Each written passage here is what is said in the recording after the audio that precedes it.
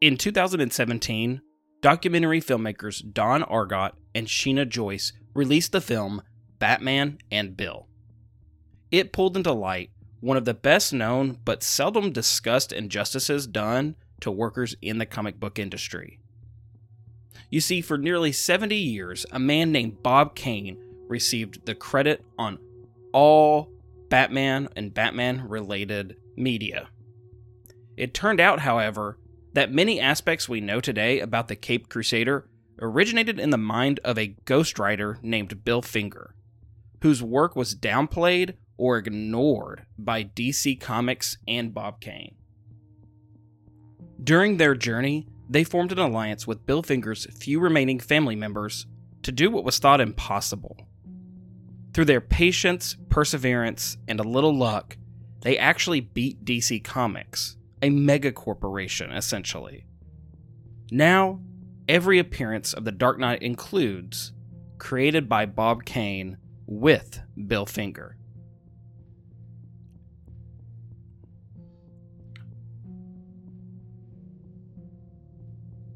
History is full of these moments, stolen from us by the sheer volume of what is happening in the world.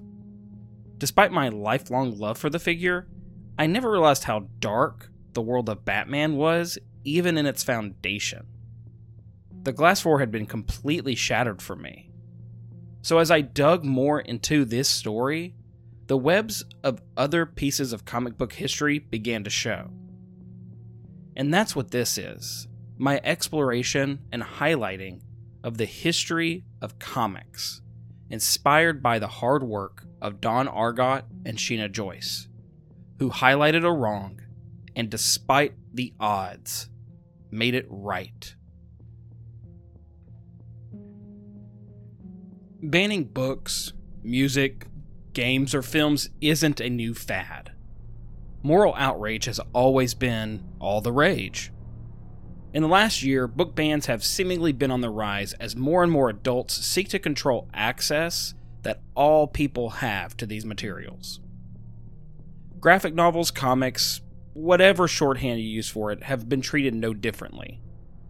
It's always difficult to place where these bans start, with so many instances flying under the radar, but the recent attack on graphic novels came to light with the major events in Texas where a single person was able to get the graphic novel New Kid taken off the library shelf at their child's school. It's a tale as old as time, true as it can be, barely even published, then someone calls it rubbished. Banning books in schools.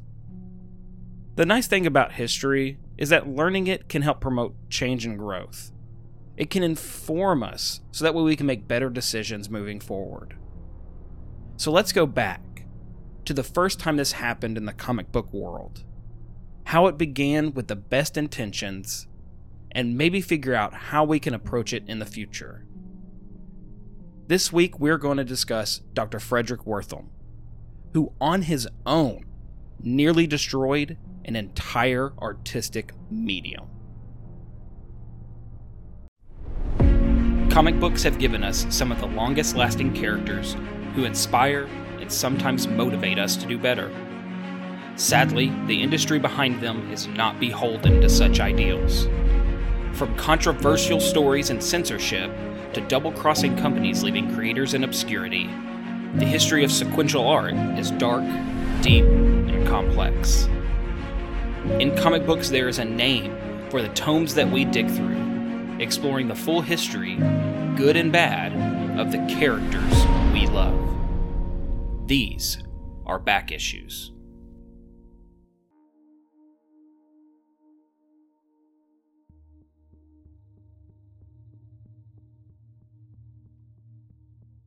In 1947, the world was still recovering from World War II. During the war, the US had a strained alliance with the Soviet Union, with a lot of tensions building in the post-war era. Instead of outright combative war, the two countries entered into a Cold War. Spies, distrust, secret meetings, and hidden agendas. The issue that frightened the American people the most was that their new enemies were supposedly among them, infiltrating the very fabric of American culture. An aspect of this you can see even in recent films such as Black Widow from Marvel, where, as a child, she is a Russian spy that has infiltrated the United States government with her family. To ease fears in the US, President Truman signed into act an executive order that would test all federal civil service workers for their loyalty to the nation. For those somewhat aware of this era, this was the time of McCarthyism, when accusations alone could ruin the lives of anyone who had a finger pointed at them. It was a practice we had seen before. If you had a problem with somebody, you accused them of being a witch, of being a communist, with little to no evidence, and bring down whole institutions, companies, ideas, with some going so far as to take lives. These events led to a country looking for scapegoats for all of their problems, whether they were real or perceived, because the US was the greatest nation. We couldn't be the problem, right? A year after President Truman signed that executive order into effect, an article was published in a popular magazine titled Collier's, and the article was called "A Horror in the Nursery." Chef's kiss, pre-internet clickbait at its finest. The author claimed to have an answer for one of the problems plaguing the great nation of the USA: the rise in childhood delinquency. The answer was simple. Comic books were the reason, and they even had the backing and quotations from a leading psychiatrist in New York, Dr. Frederick Wertham. So that's the climate at the time, in a nutshell. But where did Wertham come from?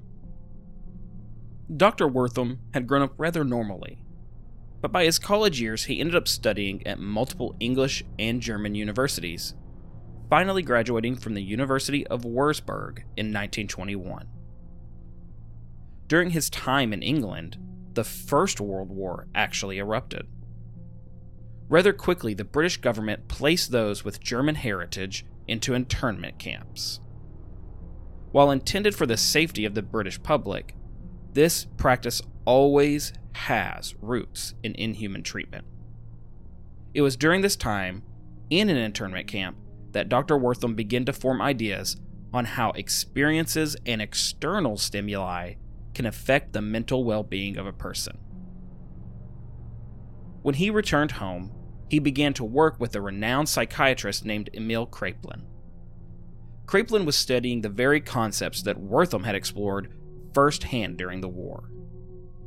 The lab the two worked in was very prominent and studied other concepts that still apply to this day. For example, this was the lab that Alois Alzheimer studied the underlying causes of Alzheimer's disease. You guessed it. So yeah, this place was a big deal. Now back to Kraepelin for a second. According to Britannica Online, he studied the effects of drugs, alcohol, and fatigue on psychological functioning, and in 1881 published a study of the influence of infectious diseases on the onset of mental illness. In simpler terms, he was studying how the outside world, diseases, and our own actions affected mental health, and how mental health in turn affected our bodies. He was at the forefront of understanding mental illnesses over a century ago. Reading through some of his work makes it feel like we might not have come as far as we would like to think. Eventually, Dr. Wertham left Europe to work at Johns Hopkins Hospital, where he garnered attention and was actually asked to direct a future clinic that would be the first clinic in the United States in which all convicted felons received a psychiatric examination that was then turned over to the court. This was exciting because he would have the opportunity to explore the complicated lives of those who had broken laws and made supposedly immoral choices. He wanted to understand what made these people tick, and how he could use their experiences to inform treatment and preventative measures for future patients. After some more time, Dr. Wertham used his experience at this position to write a book titled Dark Legend, which was a psychiatric examination of a fictional Italian man that he created as an amalgam of all the men he had worked with. This book is where the story truly begins, as it's the first example of Dr. Wertham tying crime to influences in popular culture, specifically noting comics, film, and radio stories, which, for those who don't know, are kind of like podcasts of the time. This book came to the attention of novelist Richard Wright, who was filled with confusion and guilt. Not because of the book. You see, Richard Wright had been corresponding with a prisoner for some time, and he later petitioned the governor to get the man pardoned for his crime of murder. Wright at the time believed that the former prisoner was so knowledgeable and well-spoken that he could not be capable of further violence. After the prisoner's release, the two even became close friends, sharing family dinners together, probably going out to the local arcade or mini golf or whatever it is people did then. Sadly, this man would eventually commit a second murder, which shattered Wright's own belief about how the mind works. When Wright read Dark Legend, he was completely enthralled. It explained the complex nature of the mind and how it can be twisted to commit acts that seem out of character. And so, Wright contacted Dr. Wertham, and the two formed a partnership to study this phenomena. Together, the two men developed an opinion on the origins of criminal behavior and how our experiences can inform our current mental state. Wertham and Wright believed that, quote, psychotherapy could alleviate much of the psychic strain that engendered violence with others and oneself, and that a recognition of the social realities of American life, racism, violence, and economic exploitation could provide a weapon in the quest for racial injustice. The two were not meant to be a dynamic duo, however. They would find one more conspirator before their work could begin. They would eventually find this third in Reverend Sheldon Hell Bishop of the St. Philip's Episcopal Church. Reverend Bishop was a passionate man, but he had become dissatisfied with the nature of his work. He found that prayers and good intentions were not sufficient in changing the lives of his parishioners, who were mostly low-income black people trying to live day to day in the neighborhood of Harlem. According to Under the Strain of Color, a book that dives deep into Wertham's work with Reverend Bishop, when Bishop's followers attempted to receive mental health services, they would be directed to, quote, Bellevue, or they claimed that black people only needed life's basics before turning them away. At this time, schools were still segregated. Even after admitting black Americans into the armed services during World War II, they were still considered second-class citizens. Even with the ability to vote, poll taxes were used to turn black voters away at polling stations across the country. As for the comment about Bellevue, the general consensus was that, quote, blacks at Bellevue were treated according to the reigning stereotypes of black inferiority and puerility. What I'm really trying to say is that the system in place had learned to build walls to keep Reverend Bishop's flock from being cared for. And so a deal was struck. Reverend Bishop would allow the use of some rooms in the basement of his church for Wertham to use as a treatment clinic for the people of his parish. They called it the Lafargue Mental Health Clinic, and it had one simple goal: help the people of Harlem. The clinic was only able to open 2 days a week and was staffed solely by volunteers. Despite these limitations, the waiting room was constantly full. Opening up in a noteworthy black church, he was able to quickly gain the trust of the community. Every member of the clinic, the social workers, psychiatrists, and even Reverend Bishop, worked hard to address the difficulties that each patient faced. Dr. Wertham was also beginning to build evidence that would back his life's work.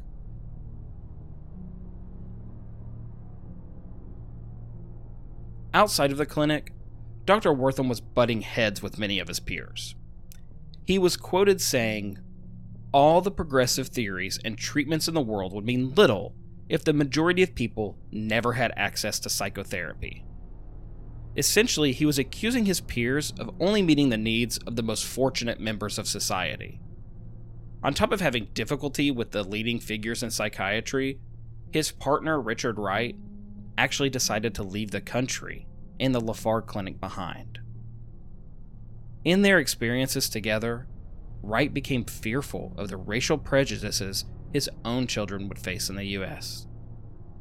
These factors had a profound impact on Dr. Wertham's perception of the world around him.